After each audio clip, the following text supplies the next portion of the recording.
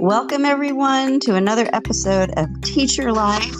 Today we have a fantastic middle school theater teacher and director, Miss Meghan Pafumi. And I have to have you, Meghan, pronounce your last name for me because I don't want to, butcher it. But Meghan teaches at Rocky Run Middle School in Chantilly, Virginia, which is the most amazing sounding place ever. You've got Chantilly and Rocky Run, so I just love that. Meghan's been teaching for 25 years in total. And you've been online for quite a while, and it looks like as of March 2nd, you moved to some sort of hybrid model. So welcome, Meghan, and tell us all about it. Hi, thank you for having me on. You said my last name properly. It is Pafumi. That's right. I love it. Being half Italian, I love it. Thank you. And I married into it a few years ago, and a lot of people want to put an R in it. I get called Parfumi all the time. Oh. So, and for somebody who's new to the name, I find it shockingly annoying. Yeah, sure. Well, now tell us a little bit about what you do. Like, what does a normal day for you look like, maybe while you were teaching digitally completely, and what are you doing now?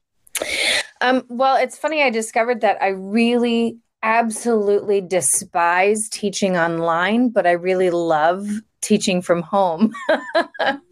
Which is so bizarre. Prior to this past week, it would look like I would get up about 5:30 and do some yoga in the morning and sometimes some other physical activity and just have a little quiet time to plan my day, make sure that I had created all the content I needed to create for my classes. And if I hadn't, how was I quickly going to spin that up and make that happen? And then our classes start at 7:30 in the morning. And I would jump online usually about 10 minutes before, always playing some music, something often like Motown, Stevie Wonder, something along those lines, because I started every class with a dance party, even if I was the only one dancing. It at least gave the kids something to look at and listen to while they were ghosting me. And then I would teach 3 classes and have a variety of meetings, and we were done by 2:15. And I would usually stay available to my students for about half an hour, 45 minutes. They rarely took advantage of that, but I wanted it to be there just in case. Mm-hmm. And then I would create the digital content I needed for the next day, and then go on and do other things, usually around 4:00. So my workday started at 7:30 and ended technically at 4, but I mean, you've been teaching for a long time, Mary. You know that most often that continues a lot longer than that. And on Fridays after school, I run an hour-long improv club online for our school. So that's been a really fun way to end my school day most weeks.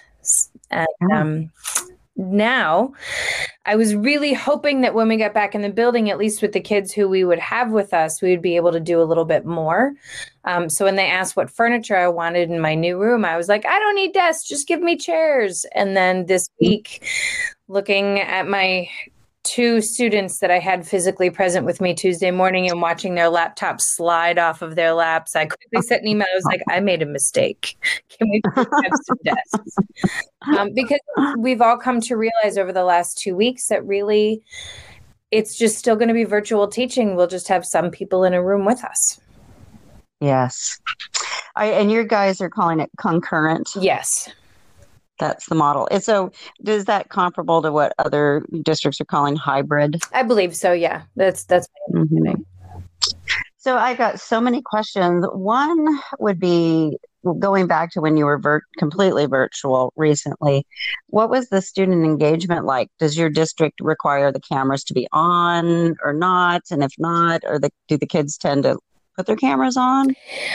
That is such a sore point for all of us. We are not allowed to require the cameras to be on, which we all understand in theory. Fairfax County is one of the largest school districts in the country, and it's one of the most affluent, but it also has an enormous disparity between the haves and have-nots. And we as a county are super, super aware of that. So that's why we're not allowed to require that they have their cameras on, because there's a lot happening in these houses of a lot of our kids. Sure, we have a lot of kids who are in these enormous houses and they've got this crazy good setup for themselves. But then we have even more students. It is much more common to have students who are sitting at a table out in a common room, and they've got, maybe an older sibling there, and they've got 2 or 3 younger siblings there, and they're trying to help their, 3rd grade sister and their 1st grade little brother with their work while they're also trying to attend to their own classes. And I don't know how many times I've had a kid tell me, I'll be right back, I got to go walk the dog, or I'll be right back, Mom says I have to do the dishes right now, or and we don't want the students to be comparing themselves and their surroundings to other kids they're seeing on screen. So that's why we're not allowed to require the cameras to be on. In the performing arts, that's really difficult.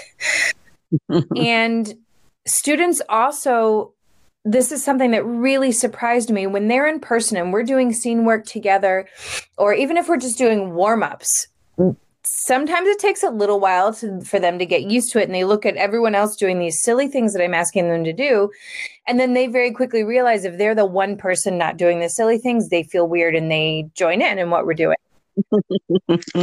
But they can't see themselves doing it. Whereas if their camera is on, they're looking at themselves doing it. And that is a whole different level of discomfort and self-consciousness that they would have if we were in person. Wow. I am so glad you said that, because I have heard kids not in theater in my other classes say things like, I can't stand seeing myself on camera. Mm-hmm. It's just heartbreaking. And I can't blame them, even though I desperately want them to turn their cameras on. I can't blame them, because I hate seeing myself in that little square as well. Yeah. It's like being on a game show with poor lighting. Exactly. That is exactly right. And the lighting is never going to be good. No. So you said you went back to school and you only had 2 kids in person. Is that kind of the average? And then how many kiddos are still online? It's going to change again this week. So we staggered. We're only a 7th and 8th grade middle school, and we staggered. So 8th grade came back this week, and 7th grade will come back next week. And 3 of my classes are mixed 7th and 8th grade. So last Tuesday, I was so excited to see kids for the first time in more than a year. And 2 children came into first period and 1 child came into third period. And I was like, I swear I had more kids coming back. And then I remembered, oh no, there'll be more next week when the Sevies come in too. But then my English classes, it's about half are home and half are in school. And those are only 8th grade. So we had stacked rooms this week. And I cannot tell you how wonderful that was for one class in particular. Another class is dead silent. And we were hoping that would be really different in person. And it was not. But the other class has built such wonderful community.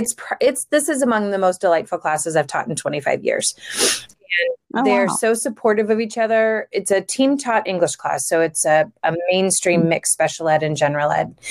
And if a kid volunteers to read, all the kids afterwards jump into the chat box and are saying, way to go, you did a great job. Or they turn their mics on and they applaud for each other. And I mean, it is just such a darling group. And they came in this week, and it was just the same. It was just wonderful. And kids who have been ghosting us all year, including one student who I had in a semester tech theater class last semester, he told me more in person yesterday than he did at any point this school year.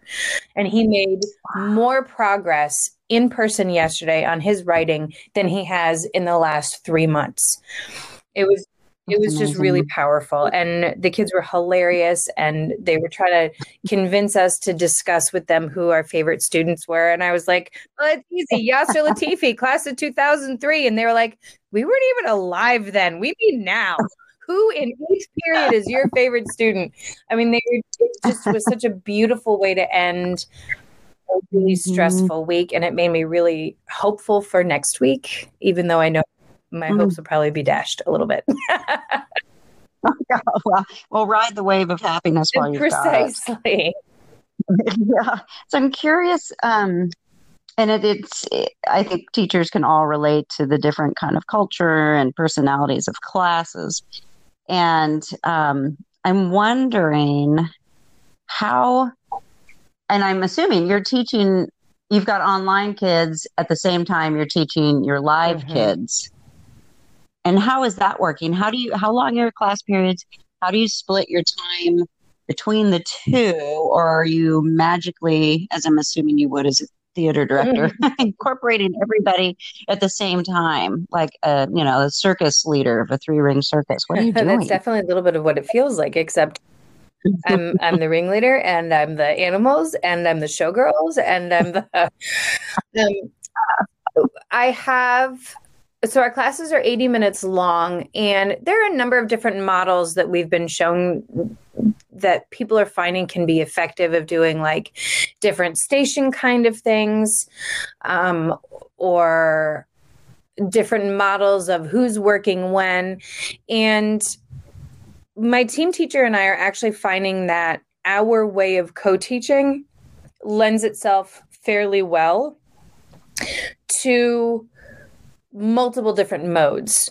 Whole class things where one of us is leading the class and the other one is jumping around digitally and physically checking in with kids, versus the way we did it yesterday afternoon was she literally picked up half the kids virtually and half the kids physically and went to her classroom to give them extra support in what we were doing. And I stayed with the other virtual and physical kids who were ready to move on. And that worked really well. In my theater classes, it's a challenge because they're all beginning classes. So it's a whole lot of direct instruction, and it's very difficult to have them do any scene work because so few of them want to turn on their cameras to go do a live performance or even to do like a Flipgrid response.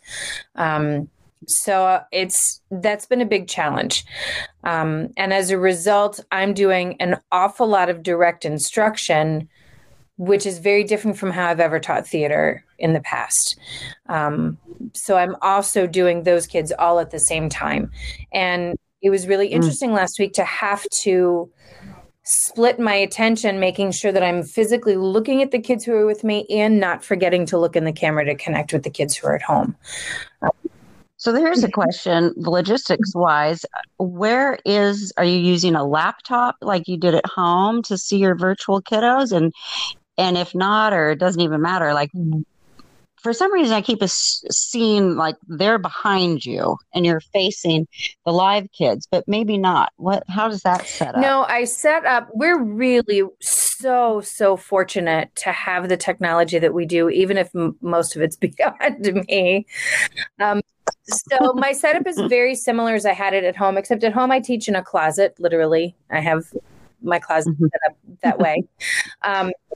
So that I could stand while I teach, because if there's something I learned spring quarter last year, it's that I cannot sit and teach. So I have it set up similarly at school. I've got a couple standing desks there that have a second screen and my laptop set on, but it's off to the side of like where the whiteboard would be. And then I project any digital content I'm using onto the whiteboard. So the students at home and the students in my classroom are seeing the same thing. They're worried about bandwidth, so we can't have the kids in school logged on to the platform that we use. So we're losing this functionality of the chat box that my students have used to great effect. So we're trying to find different ways to do that because otherwise the kids at home and the kids in school can't communicate very easily together. So we're finding different ways of doing that, doing like a Padlet back channel kind of a thing, or chat. My students at home are becoming more willing to turn on their mics, if not their cameras, because that way, at least the kids in the classroom can hear what they're saying. And we have, I don't know if you've ever had any, as a band teacher, had any hearing impaired students, but I've often had them where they might have a cochlear implant and I have to wear an amplifier. that goes. I Okay, have yeah. one. So they just gave us these mics that work very similarly. But instead of obviously going into a kid's cochlear implant, it goes both into a speaker in the classroom and directly into the audio of my laptop. So Ooh, that's brilliant. And I bet it wasn't cheap. probably not. And we are so fortunate to have them because then I could move around the room. If a kid had something to say, I could go move closer to them so the kids at home could hear them better. That was a game changer this week. So that I was so grateful to have that, especially once our IT person came and showed me how to use it because I was lost until they hooked me up. Yeah. Yeah, you lost me at projecting onto the whiteboard and then my brain just went. It's like that'd take me a week to figure that one out. The only thing that made that easy for me was that I had been doing that last year, but having to have essentially 3 screens kind of blew my brain and my computer. And it was like I have 2 classrooms, so the setup was working perfectly a week ago Friday and on Monday, and then I go in and first period Tuesday worked beautifully, and I had to move to the other room and I hooked everything up and nothing worked. So I was just utterly thrown. But they came in and fixed it all, and I just have to be really careful how I make that transition from one room to the other. Because if I don't, then somebody's not seeing what they need to see. And I'm super conscious of that. Are you finding so far, and I know it's only been like a week or so that you've been doing this, but are parents and students being patient when things go awry? Yes, my students, I can't speak so much for the parents because even though I know there are parents listening to classes, which is really unnerving, where that's never been the case before, they are significantly less communicative with me than they've been in the past. But students they have an abundance of patience for me, which I have been so grateful for this year. And they have lots of great ideas. You know, they're digital natives. They've been using all sorts of screens since they were toddlers. And so, and a number of them just have a gift for really working with computers. So they have been able to help me troubleshoot and fix problems, and have just really been very patient when things don't work. So I've been very grateful for that. Yeah. That's wonderful. Yeah, I love that about students, that in general, they're very forgiving and patient. And if they know you have some kind of impairment like my vision, they're so kind. You know, I'll say, give me a second, guys. I'm squinting as hard as I can. But what does that say? And then the kids in the class will say, it says this. They're adorable. So they're my seeing eye students. I love that. For me. Yeah, it's great. Thank goodness. So you transitioned from online to concurrent/hybrid. Can you speak a little bit about what was the stress level or anxiety for staff, students, and families about? I'm assuming they got to choose which one they wanted to do. And then were you folks able to implement any kind of either trauma-informed or wellness, SEL type of strategies to help with the anxiety and the unknowns? That's a big question. No, Sorry. that's okay. I think a lot of the high school students have been very significantly more vocal about that than our middle school students were. And I only know that because my husband is a high school theater teacher in the county as well. And his students have been very vocal about, you know, whereas a year ago they were saying, we just want to go back to school. We just want to be back in person. Now they're like petrified of being in school with people, which is kind of funny because you ride around the neighborhoods and they're all hanging out in the parks together and not wearing masks. But no, they can't go to school. So I find that really interesting, whereas the middle schoolers have not been saying a whole lot about that. Essentially, they were supposed to stick with whatever their family had chosen last summer for the school year. But they are making exceptions and letting families choose, especially if families had certain logistics put into place that made their lives easier. And if coming back to school would completely rearrange that, especially I think for families who have childcare issues and parents who work multiple jobs, that kind of a thing, they're allowing them to switch. So I had a number of students that I was really looking forward to being in person, and some of my English students who really need to be in person. Their parents just switched them to staying at home because they need them to watch their younger siblings during the day. Yeah. Which is, of course, part of the reason. There's that equity exactly. piece. And that's, like with some of these kids, that's part of the reason why I need them to come to school, because they're not doing any schoolwork during the day, because they're taking care of their younger brothers and sisters. And they need a chance to be students as well. But I also understand that, right now they're filling an important need in their families. And a lot of the families have that need because for several months they were out of work. And now that they can go back to work, they're working as much as they can. So they need their 13-year-olds to be at home to provide childcare during the school day. Yeah. So were teachers given a choice to come back or not? Ooh, that's a touchy question. To a certain extent, yes. The only people who are really allowed to stay home are people who had ADA accommodations. It was expected that everyone else who was not approved would come back in. So ADA does not include high risk, though. Correct. Ooh, that's a dicey. And there were some people who were able earlier in the year to sneak in and get approval to stay home because they were high risk. But there are a number, and we have 15,000 teachers in our county. So you're talking about a lot of logistics that the county had to try and figure out. I can't speak for other schools. I do know one of my best friends has Lyme disease, and she was we taught at the same school for more than 20 years, and she's still there. And even though she didn't officially get ADA approval, she has been allowed to stay home for the remainder of the school year, which is fantastic for her health. She really needs that. At our school, well, across the county, the way things were done, it's my understanding is based on the number of all virtual students versus concurrent students, they were able to make some staffing decisions. And our school tried to get really ahead of that at the beginning of the school year. We still do interdisciplinary teams. So out of our 4 interdisciplinary teams, one team is a concurrent team and the others are all virtual because we had that many families choosing last fall to stay home.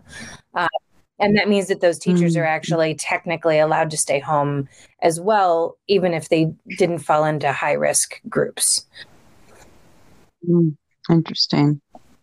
Was there a lot of stress and anxiety about the safety of coming back for teachers? However, Virginia was one of the first states to enable teachers to get vaccinated. And once they announced that we were eligible to, an enormous number of us jumped on it very quickly. I had my first vaccine on January 11th and had my second on the 29th. And the organization, the huge hospital group here that's been doing it, has it so well organized that between the beginning of December and the middle of January, almost every eligible healthcare worker had been vaccinated. And Northern Virginia is an enormously high density population area. And they were able to make that. I mean, it was like a party atmosphere, and it was I was like, can you guys come and do my backstage organization for me? Because this was amazing. We were both times you get there and the line is down the block. I mean, these insane lines, but they move quickly. I was never there for longer than half an hour. They just keep it moving. And once you're inside the building, you're not there for more than 5 minutes. And it's quick. And there's a party atmosphere with music playing. And they were like, when the teachers started coming, every single person was like, we're so glad you guys are here. It's about time. Yay. And I'll finish that with like, we need our kids to go back to school. So please get everybody to come get vaccines. And the community has spent a lot of money on researching and implementing different mitigation procedures with providing masks and cleaning procedures and things like that. So I think there's a lot of stress surrounding it. But I think that our leadership has really been very closely tied to the health department and to the CDC, and really paying attention to science and paying attention to it as it evolves and adjusting as the science evolves. Good. No, that's so good to hear. There are a lot of people who are very stressed and anxious about it. I know that I have been as careful as I can be, and I continue to do so. And I think that a lot of people are worried about other people's ability to do so.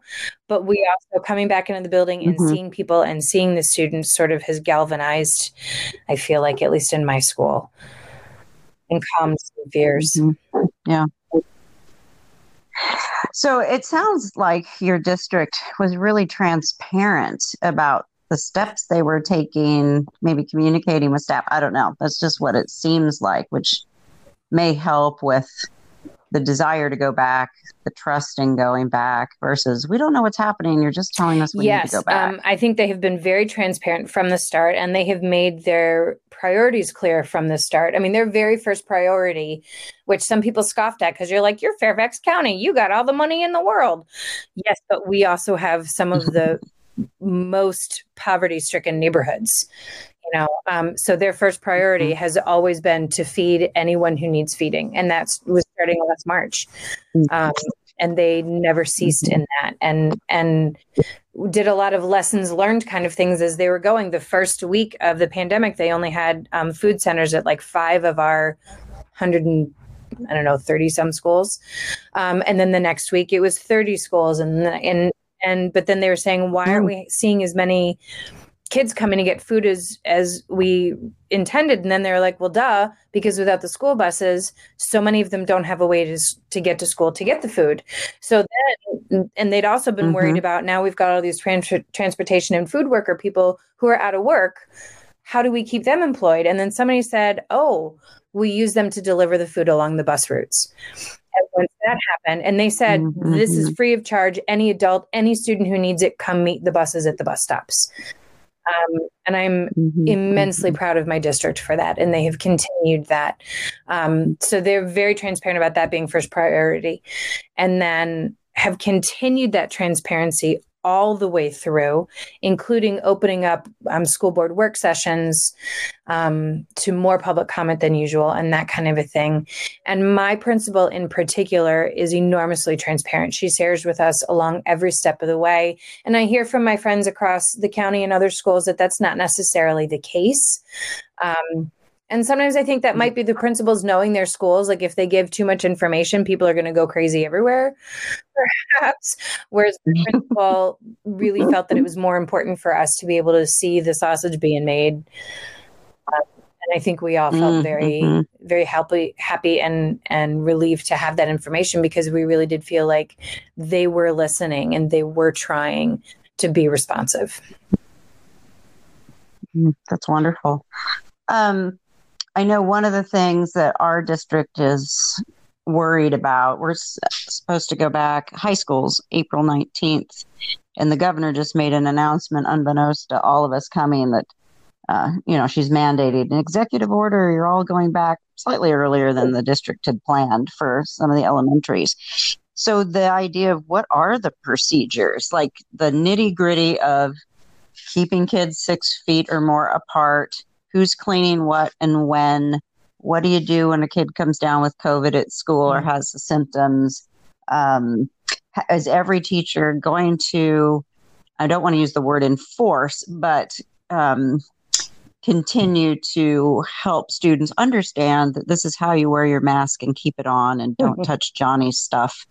And that those very real nitty gritty, every, how you get through an entire day is still kind of a question mark in everyone's mind. Like in theory, like you said with the cameras, we understand it's supposed to work, but we know as veteran teachers, those kinds of things it's not 100% effective. It's not going to, So I know you've only been doing it a week, so I'm curious though, what are some of the routines of the cleaning? What is the procedure and policy around masks and those kinds of things? Masks policy is very simple. You wear your mask the entire time, the end. and you wear it properly. And I did not see a single problem with that last week at all.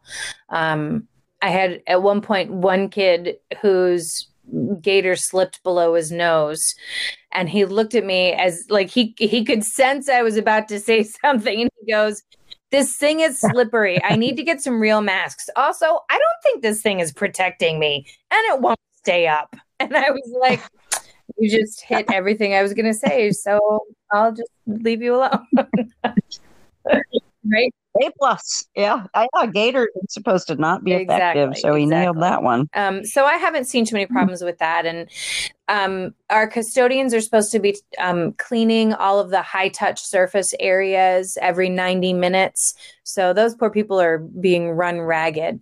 But then they come through the classrooms. They mark every day. It's super simple with a sticky note. They mark every day the rooms that have been used that day, because not everything being used each day. And then they go in and scrub the desks and chairs and surfaces that they know were used during that class period. And then, during that day. They clean it with the stuff that the kids aren't allowed to use. I think it's called Virex, something like that. That's a super heavy duty disinfectant that the kids are not allowed to touch. And the custodians have like extra PPE to use while they're cleaning it. And they do that like as soon as kids are out of the building, so that it's all ready for them for the next morning. That's awesome.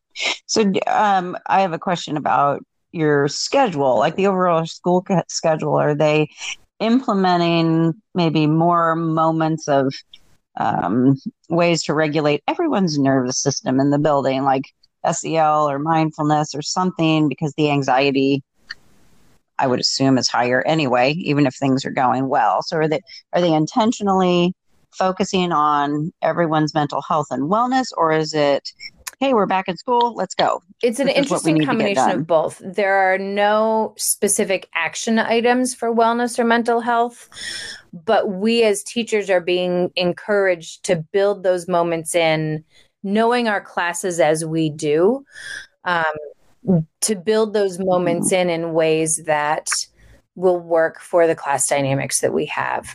For example, one of my neighbors was ending his virtual classes about 15 minutes early this week, and then taking the kids who were with him on a tour of the building to see, because we just finished renovation. So there are spaces in the building that these kids have never seen because it was done over the summer. So he took them on a tour, and to get them accustomed to it, and to point out again all of the 1-way, 6 feet only signs and things like that. And I thought that was a really great idea.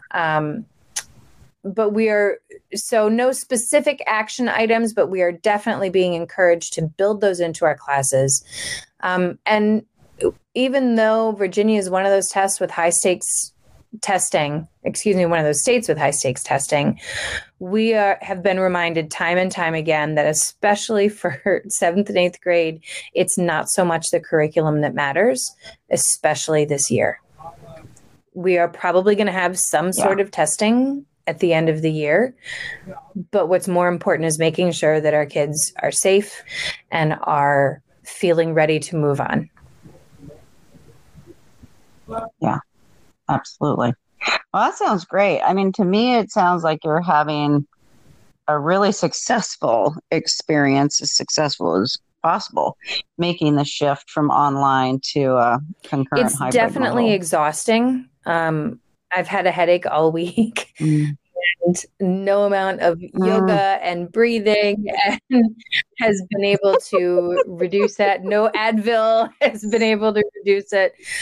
So I'm definitely feeling in a subconscious level, I think on a physical level, because I keep not allowing it to enter my headspace, because then I wouldn't be able to do my job. But I'm definitely feeling the anxiety in my body, not in terms of, oh no, we're all going to get sick, but in terms of, I have not been an effective educator this year. And I don't know that that having people back in the room, the reality is coming that I don't know that having people in the back in the room is going to make it any easier as I had hoped that it would be. And so just that level of, I am learning new stuff every day about what's working and what's not working. And it's a lot, and it's making me work even more and work even harder. And still this feeling of I'm not measuring up, and I look at theater teachers at other schools who've been able to do all these online shows. And I'm like, how do you even make that work? I literally cannot wrap my brain around the technological logistics of doing an online show. Yeah. And I'm like, I can't get kids to turn on their cameras in a theater class, and you people are doing shows. So there's that.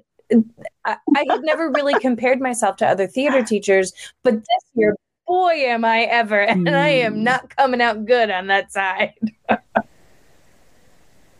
Well, knowing you, your kids are getting a wealth of benefit from being in your class, and that tech piece you brought up is huge. I have band director, colleagues who, oh my gosh, tech is their second nature. So I felt like from the get-go, their kids had an advantage because these, their teachers were really versed in the latest and greatest music technology, and these guys, their band director can't even see. So, but boy, are they exactly. I'm loving all over my students, whether they can feel it or not. Yeah, loving all over them. My kids are happy. But you brought up something again, and I'm glad you did. I wanted to come back to what is the benefit then of being back? Now, I know there are some, but I think everyone's expectations are different. Students, parents, teachers, of the benefit of going back now is what? It's definitely not academic. I think everybody had very different expectations. I think the kids were thinking I'd be back with my friends. I think the teachers were thinking we can do more if we actually see our little chickens in our classrooms. I think the parents were thinking, the kids will be out of our hair. But realistically, the kids are only coming back 2 days a week. So that's actually making things more complicated for families, I would assume. We don't currently have any children living with us, so any school-age children. So I don't think that would make things easier at all.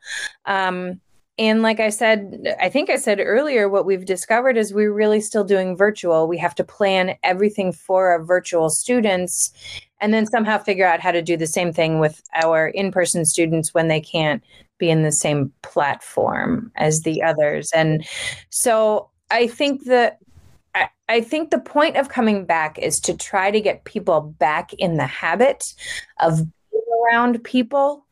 In the hopes that we'll be doing something sort of more normal. I hate to use that word, in the fall. That's the only thing I can think, that and to appease all the people who are like, open the schools. Because right, the rioters. Yes, exactly. Gates, flaming torches. Exactly. There's even an official organization of them in the county. And I just, oh my God. I think no one's expectations are going to be met. It is impossible to meet anyone's expectations. So we're just coming in and doing the best we can and loving on the kids who we have, whether we see them or we don't.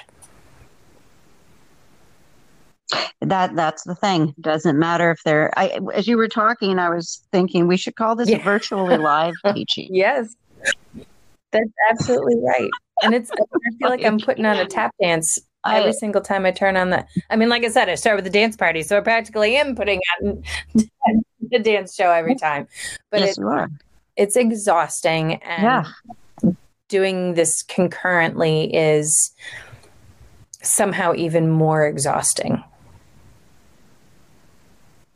And that, to me, I think you're absolutely right. And the triple threat there is it's near the end of the year where we'd normally be winding down.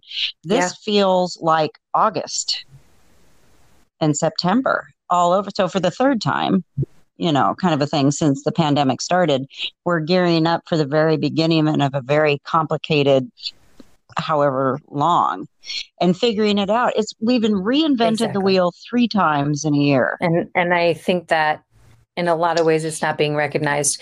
And a lot of people teachers and families are hating on the leadership of so many school districts across the county, but I don't know that they see that these people are literally working 24/7 trying to figure out the best way to meet our stated mission of educating children.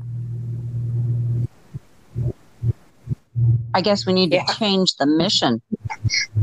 Like you kind of said earlier, academics is not the point right now.